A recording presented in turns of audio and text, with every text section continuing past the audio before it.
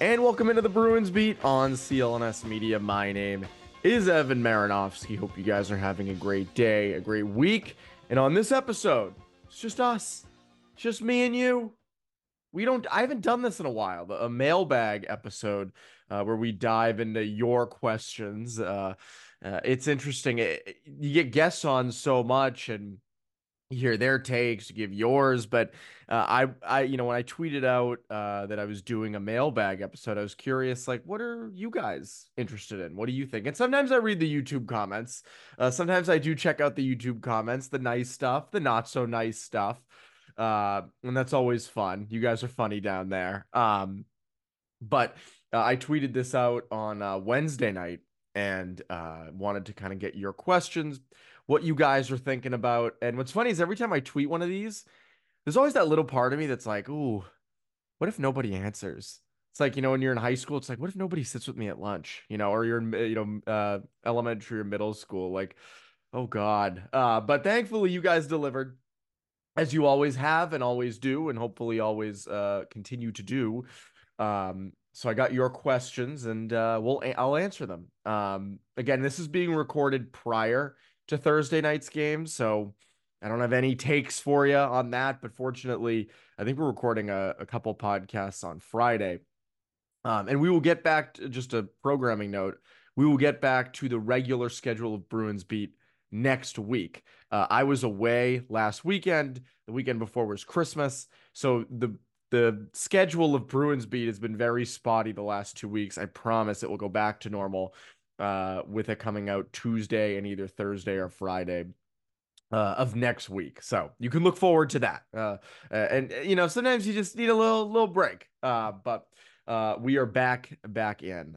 So anyways, let's dive into the questions. I don't want to hold you guys up any longer. So our first question comes from Connor Ryan. Why didn't you go to the M&M store in NYC like I asked? It's a good question, Connor. Don't know who this Connor Ryan is. But NYC was great. I'd never been before. Saw a lot of the city, saw the World Trade Center, saw the Empire State Building, Wall Street, different sections and neighborhoods. I did go to Times Square the night before New Year's Eve. New Year's Eve, I stayed the hell away from Times Square. It was still a zoo, even the night before New Year's Eve. Yeah, New York City was great. Finally went. I know it's been an ongoing thing in this podcast. I'd never been in New York City, and that's done now. So we'll have to find somewhere new that I need to go see.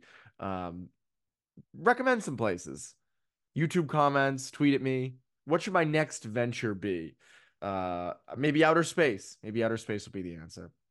Frank the Tank Enjoyer says, thinking, I'll get back to you. Oh, well, Frank the Tank Enjoyer never got back to me with a question. So hopefully, maybe he'll make the next mailbag. Maybe he'll make the next mailbag. All right. Anyways, let's get into the real Bruins questions. I know people are like, get on with it, Evan. Stay on track. So I'm trying my best to stay on track.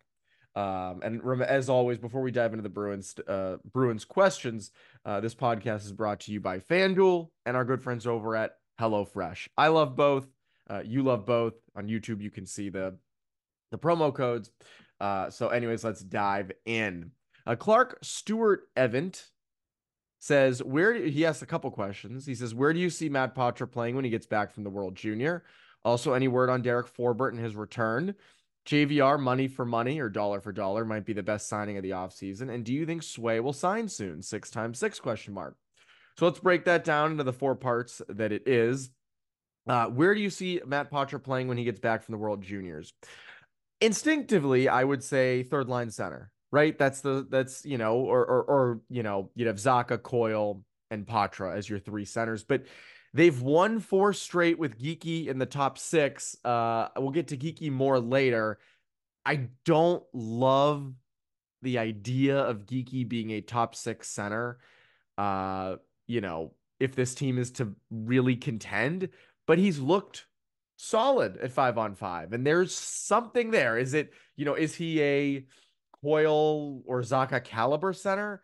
No, probably not, but there is something there. Um, so I don't want to see Patra on the wing. That's not what I would love. I think for his development, I think his two-way game is really strong. I think he's better down the middle. So again, it kind of comes down to where does he fit? Now, maybe you go back to, JVR, Coyle, and Frederick, and then you move Patra in um, up where Coyle had been playing before, and you move him in with guys like Marchand and DeBrusque. Um, and you try to see if that works out. But that again, that's a lot of line juggling. It's funny because Patra left when they were starting to stumble, and now they're not. The Bruins are good, and they seem to kind of be finding their groove. Um, so again, I don't. I want him down the middle, and I don't want him on the fourth line. So you want him somewhere in that top nine down the middle. Maybe you move Geeky back to the wing. Zaka's looked solid on the wing, though. That's the other thing. Is like I think I've liked Zaka on the wing. Him and Pastrnak work well together. Um, so again, I'm I don't know. I think it's somewhere in that top nine, down the middle. I think that's sort of the biggest thing. And I talked about this with Hags a little bit on his last podcast. I don't think we're going to be looking back going, man, the World Juniors, what a mistake. Bruins never should have sent him. I think it's fine. Like I do, and I think it's a big deal. It's a big event. Let him go. Any word on Derek Forbort and his return? Well, I don't have any new inside information, unfortunately. I cannot be Adam Schefter on this. I can only tell you what Montgomery said recently, saying that he's still a ways away, he's not day to day. At one point, we gave him 5 days off, and it was doing well. But the 9 games in 16 days, just repetitive demands on the body, it's come back, and we're going to give him a little extended time to try to nip this for the rest of the year. I'm fine with that. I don't mean to be like Mr. Pro Bruin, but like give him as much time as you need. We'll get to low ride Grizzly them in a bit, but like it's fine. It's the middle of the season. You're in first place. Give him the rest he needs because when the playoffs come around, if you want a deep run, Forbert does fit the mold of a playoff defenseman you want in your lineup. You're not the fastest, not the most skilled, not the best puck mover, but he's big. He can shut things down. He's good on the PK, all those things, physical, and I think you do need that in your lineup. So I think I don't have anything new for you though on Forbert's return. JVR dollar for dollar might be the best signing of the offseason. And so yeah, I agree. 1 year, 1 million for Van Riemsdyk was strong. I mean, you think about back then during free agency, and there was a lot of outrage from Bruins fans about, oh my God, why aren't they immediately replacing Bergeron and Krejci? Like you couldn't with the overages, with the lack of cap space. Also, the other thing is in free agency, and I've talked about this before, in free agency, most times you're not looking to find a pillar of your roster. You are simply looking to get value guys, adding a piece here or there. Oh, we need a second pair right shot defenseman. Okay, free agency can do that. We need a depth scorer on the third line. Free agency can do that.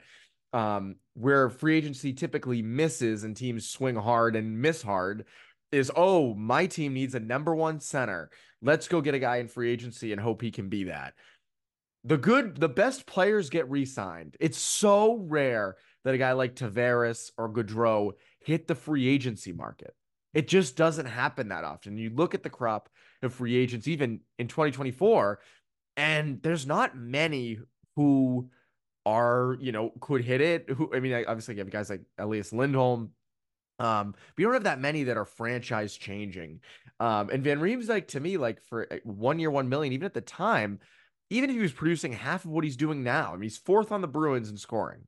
And I think he's like number one in primary assists at 5-on-5 or something. I saw Scott McLaughlin tweet. Like, for what, I agree. I think he's the best value signing in this crop because he's been a guy that whoever you put him with, he's produced power play playing. I mean, again, like right now, or the other night, he was, Frederick was in the middle of Van Riemsdyk. So like he's producing with anybody. And I think he's such a good passer, such a strong passer. So I agree. I think I think Van Riemsdyk has been a phenomenal value signing, and he's going to be getting a payday next season. So enjoy this while you have it. It's like the Bergeron and Krejci contracts of last year. The NFL season is wrapping up, and there's still time to get in on the action with FanDuel, America's #1 sportsbook. Right now, new customers get $150 in bonus bets, guaranteed when you place a $5 bet. That's $150 in bonus bets, win or lose. Now, the app is so easy to use, and there are so many different ways to bet, like live same-game parlays, find bets in the new Explore tab, make a parlay in the Parlay Hub, the best way to find popular parlays, and more. So visit FanDuel.com/Boston and make your first bet a layup. FanDuel, official partner of the NFL. Must be 21 plus and present in select states.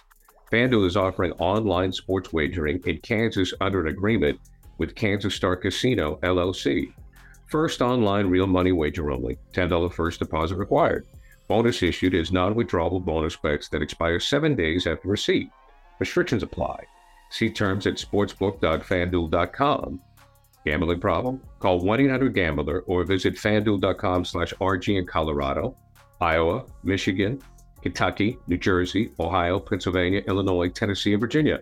Call 1-800-NEXT-STEP or text NEXT STEP to 53342 in Arizona, 1-888-789-7777, or visit ccpg.org/chat in Connecticut, 1-800-9-WITH-IT in Indiana, 1-800-522-4700, or visit ksgamblinghelp.com in Kansas, 1-877-770-STOP in Louisiana.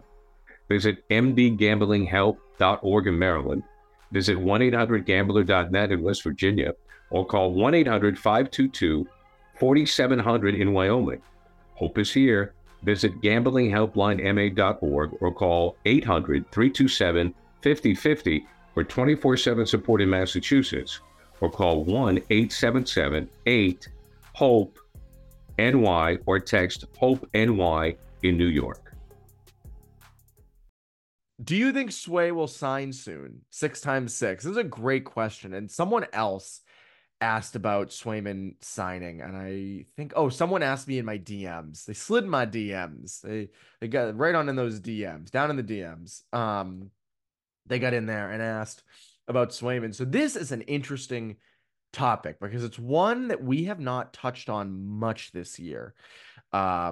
Because again, it's the middle of the season. He is under contract. Signed that he had to go to arbitration, signed the 1 year, I think it's $3.745 million deal in the offseason. Obviously worth a lot more now. And he was even then. I was of the, again, they didn't have a ton of cap room this offseason, so you did have to do that. I think in a perfect world, you would have locked Swayman up to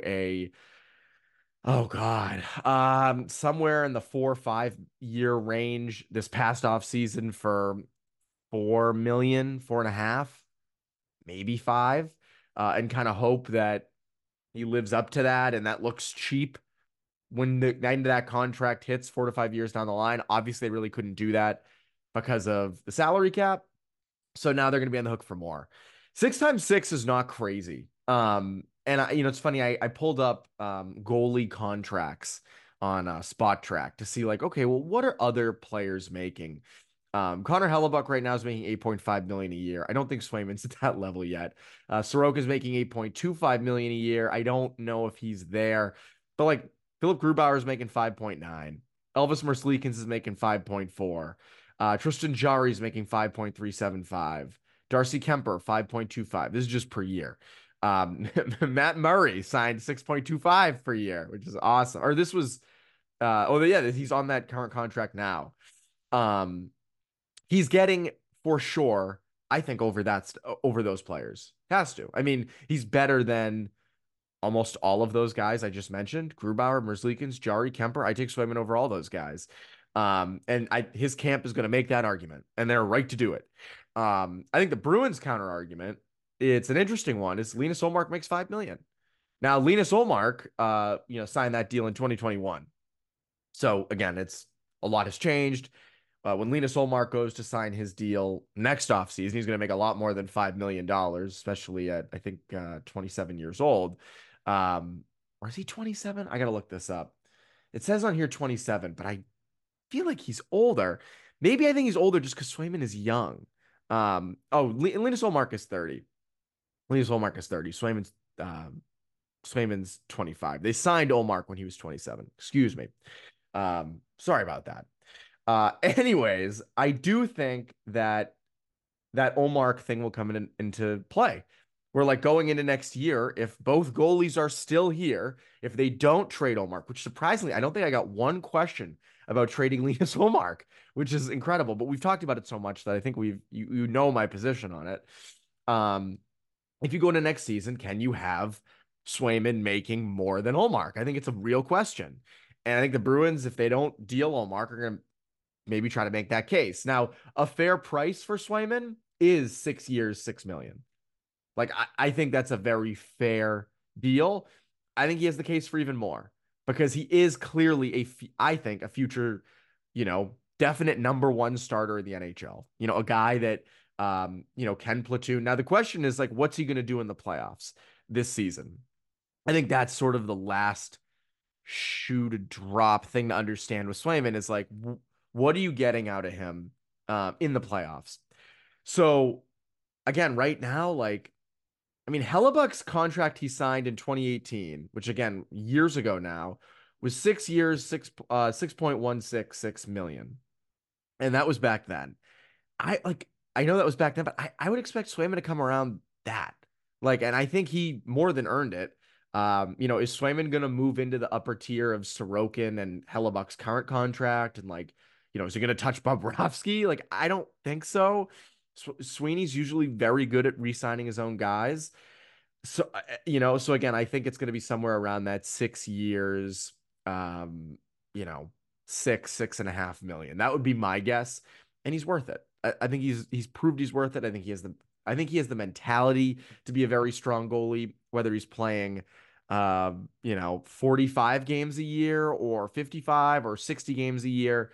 I think he has a good mentality. That's why I want to see the goalie tandem work in the playoffs, but I also want to see him extended in the playoffs. I want to see what he has come postseason time. So I that's where I stand with the Swayman stuff. I'm curious to get more into that with like Connor and Ty and Connor Ryan and Ty Anderson. If you've heard of them, maybe you haven't. I don't know. Maybe you don't know who these people are. But I am curious to get back into that. So yeah, Swayman, 6 years, six and a half. That would be my guess. CJ Kelly asks, do you see the Bruins not making any major moves at the trade deadline and instead waiting until the summer so they can see how this roster does in the playoffs? What do you think will be Patra's first game back? Well, first, I just saw on Twitter at practice on Thursday, so I'm curious to see if they use him against the Penguins.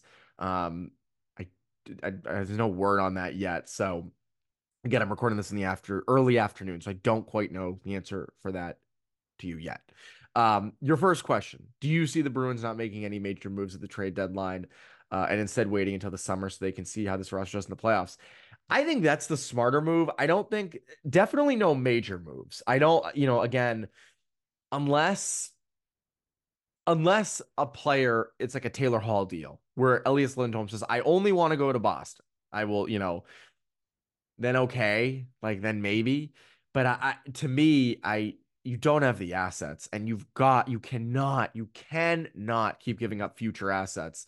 The only way that I'm fine with them giving up big future assets is if you get someone in return who's going to be a long-term part of your plan. If you can get Lindholm and then re-sign him or sign him to a long-term deal, then it's okay, right? Like then that makes sense. The Hampus Lindholm trade, right? You get a guy, you deal off firsts and prospects, but you get a guy back who you would hope to draft in the first round, a long-term potential top pairing left shot defenseman.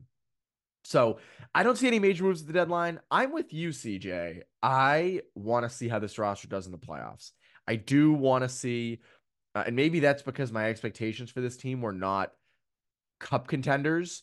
I do want to see a guy like Patra in the playoffs. I want to see Johnny Beecher. I want to see Lil Mason Lowry. I want to see these guys in the playoffs, and I want to see what they look like in the playoffs post Bergeron and Krejci. I think it's a real question.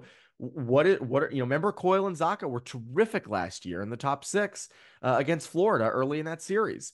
What will they be like? I think Charlie Coyle is playing the best hockey of his career right now.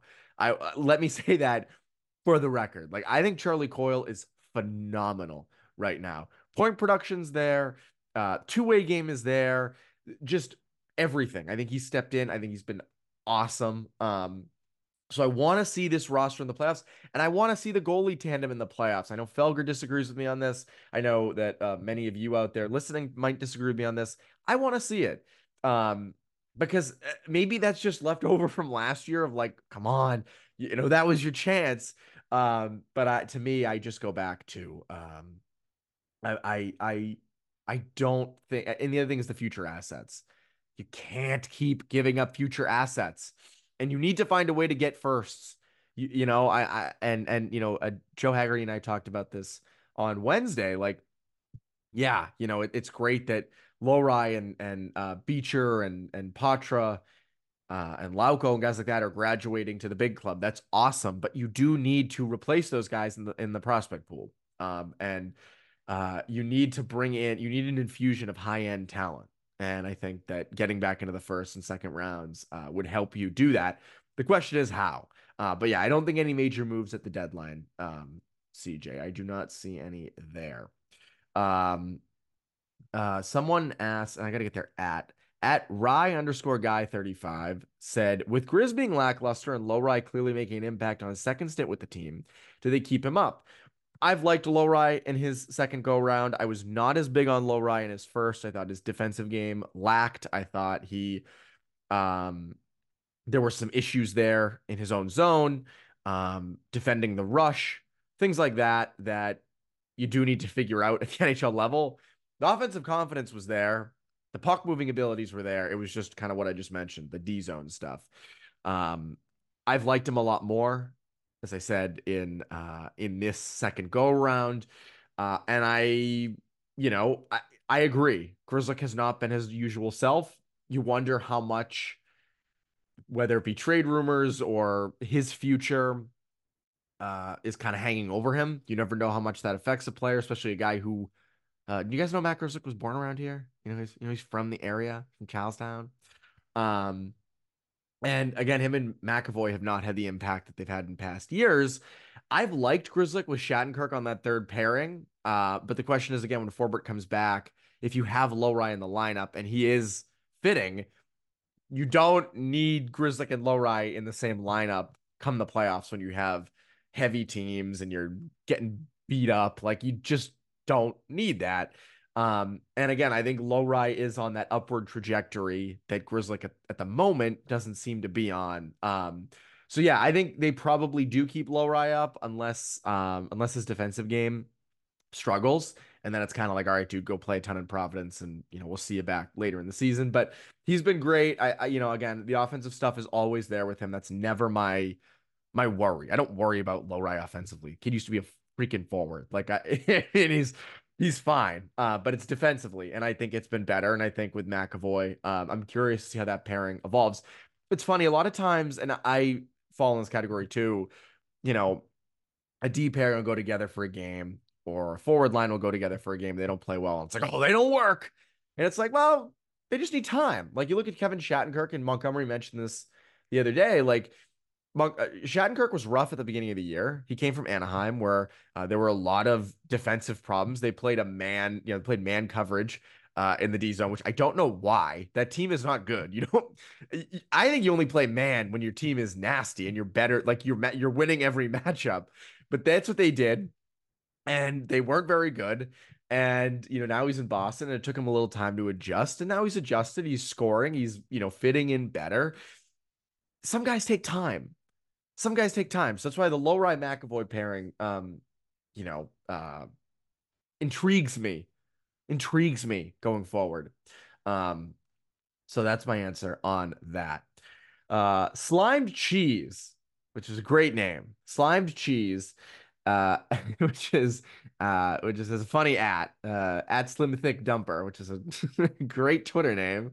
Asks, is Montgomery's forte of benching the kids in big moments of concern to you for their development? This I could do a whole podcast on. And we've spent a lot of time with this. So I don't want to go on and on about this, but maybe I will. Maybe I still will. I am fine with Jim Montgomery benching Georgi Merkulov in the third period, right when he comes up from Providence.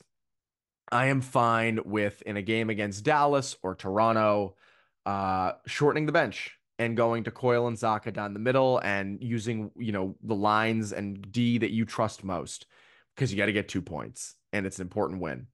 I'm fine with that. Like, and I think you need and in the NHL, you need to earn the right to play in crunch time. The best players play then. It's not always the young guys. And again, if this Bruins team was middle of the pack or God forbid, like bottom 10, yeah, I'd say throw Potter out there in the final minute of games. Throw Merkulov out there, like put Lowry in front of the net when you're defending a lead and it's 6-on-5. Sure, like go do it. But they're first in the Atlantic and they are trying to get points. They are trying to win. And they are also trying to get guys like Coyle and Zaka ready for those crunch time moments when the playoffs come around. Because those guys, when Bergeron and Krejci were here, they were not always the guys out there. Now they're the guys. And you need to get them ready during the regular season. Now they've had their ups and downs. They obviously have had some problems.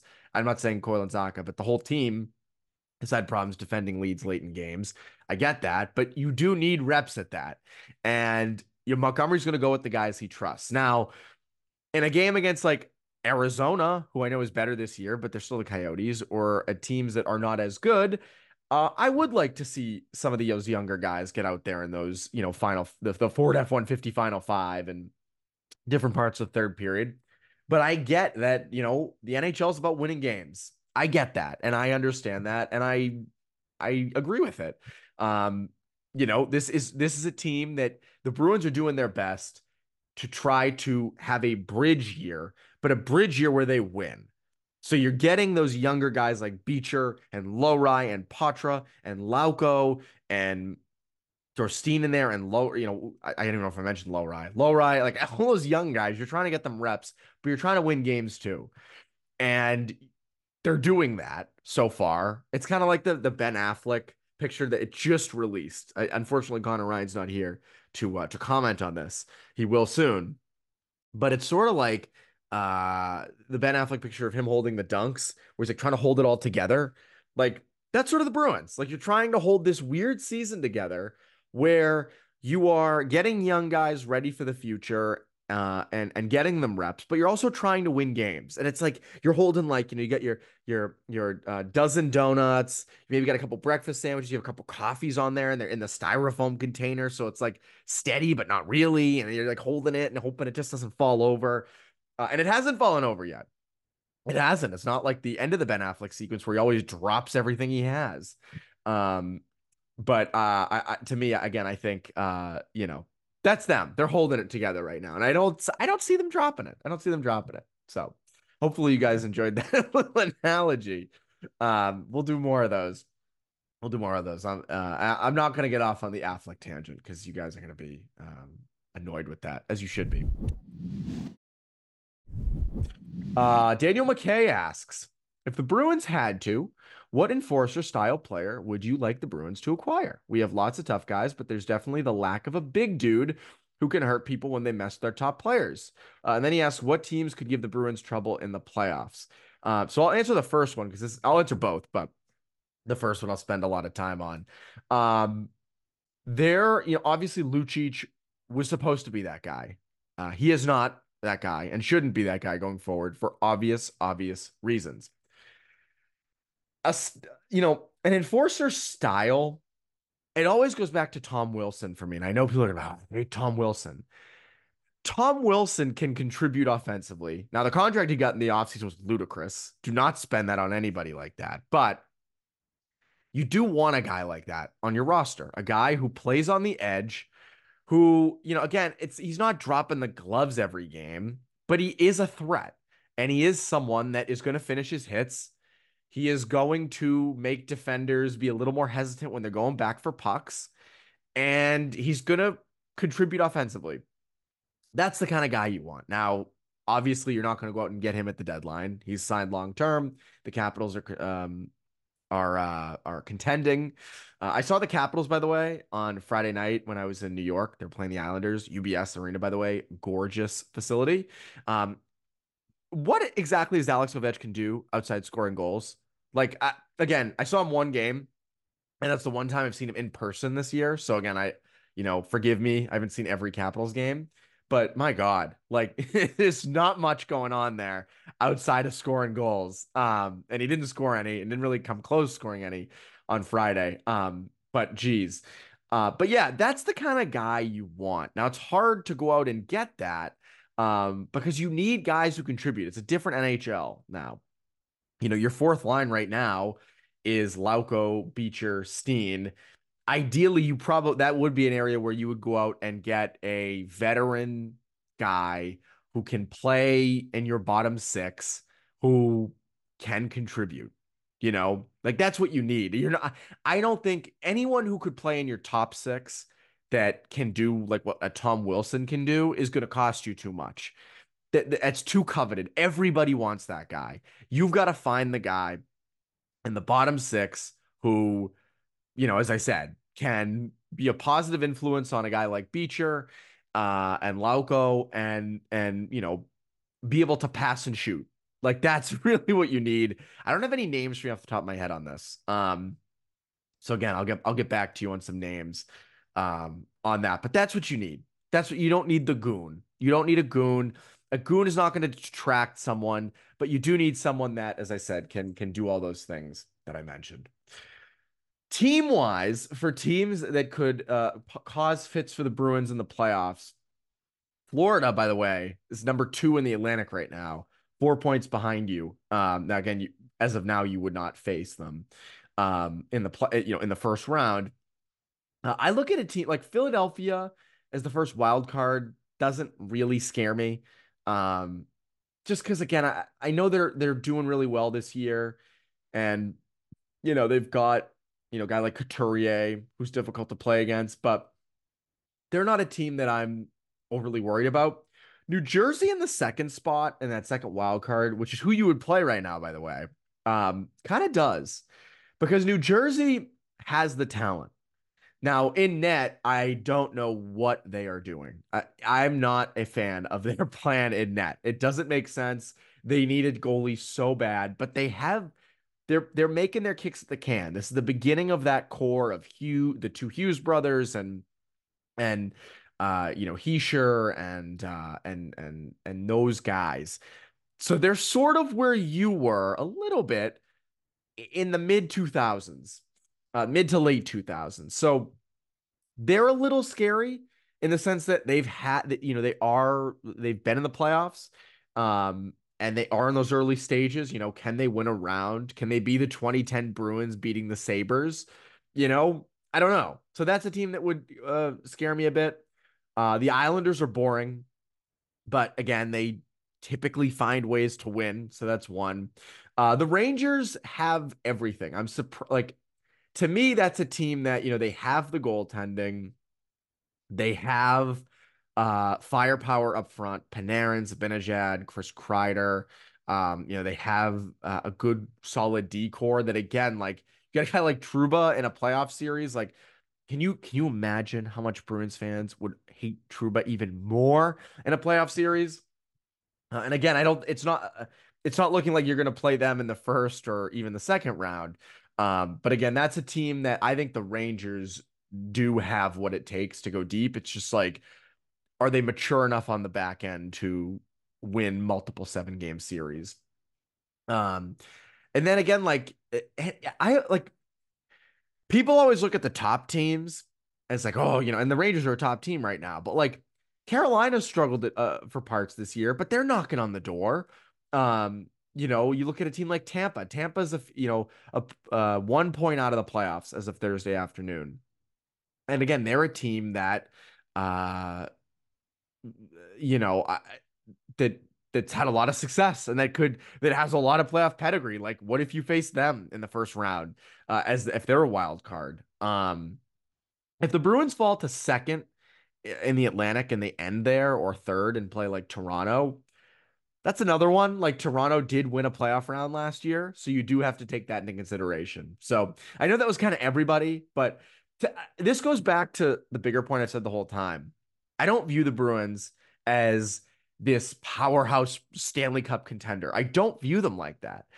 Other people might, national people might, because they just might look at the standings and the points and guys like that. But like they have holes. Again, their advantages in net. If Swayman and Olmark are able to successfully alternate the net and dominate the way they do during the regular season, the Bruins will be a cup contender. And if they can have supplementary scoring that can win games 3-2, 4-3, 2-1, yeah, they'll go deep. But if one of those things isn't there, you're gonna have a tough time. So that's why kind of why I'm wary of everybody. And maybe it's just the side effect of last season. Like, oh God, everything's scary now. But again, that's where I go to on that. Rob Plowinski, who has a cute dog as his profile picture, says, "Is Freddie better at center than on the wing?" I would rather Frederick on the wing. I think that they've sort of grown him into that. I think his game is good when my take on it is you can do a little more physically, be a little more physically imposing on the wing as a center, and not to be like Mr. I'm going to explain hockey to you, hockey 101, Coach Evan, we're going to diagram everything up. We're going to diagram some plays. My take on it, and people might disagree with me on this, is when you're a wing, you can get more in on the physicality a little more. You're not, you know, you're not as concerned with every single part of the ice. When you're the center, you go everywhere. You go everywhere in the D zone. You go everywhere in the offensive zone. You go everywhere in the neutral zone. Like you are the guy as the center. You're sort of the straw that stirs the drink. So it's hard, I think, to then, lay a bunch of hits and, be the pest that Frederick can be. So I would rather him be on the wing. And I think they have a lot of depth at center with Geeky and Zaka and Coyle and Patra and Beecher. And I don't think I'm forgetting anybody. So I think he's fine on the wing. And he's had success on the wing. If it ain't broke, don't fix it. But again, and also again, it goes back to like he's been okay at center these past couple games. So, but again, I go back to keep him on the wing. Uh, Trigger asks, is Grizz playing his worst hockey this season? Yeah, probably. And I don't, it's not bad. I've been unimpressed with him and McAvoy, which is why you would put him in the top four would be that pairing. And it just hasn't been there this year. So I would say probably, yeah. But again, there's a lot hanging over him. Boston Bruins watcher asks, how many 40-goal seasons would Brandon Carlo have if Monty had the courage to play him at 1C?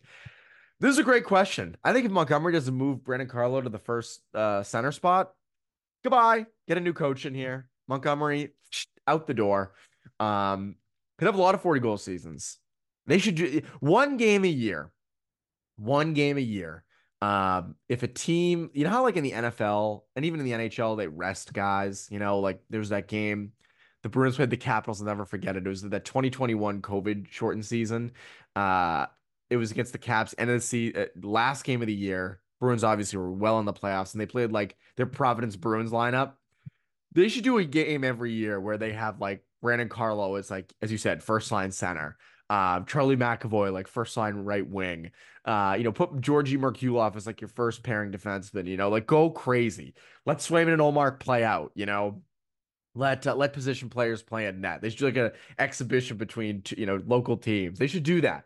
Honestly, they should do it just for fun. Maybe a preseason thing. But again, you don't want guys getting hurt, so that would be a detractor to that.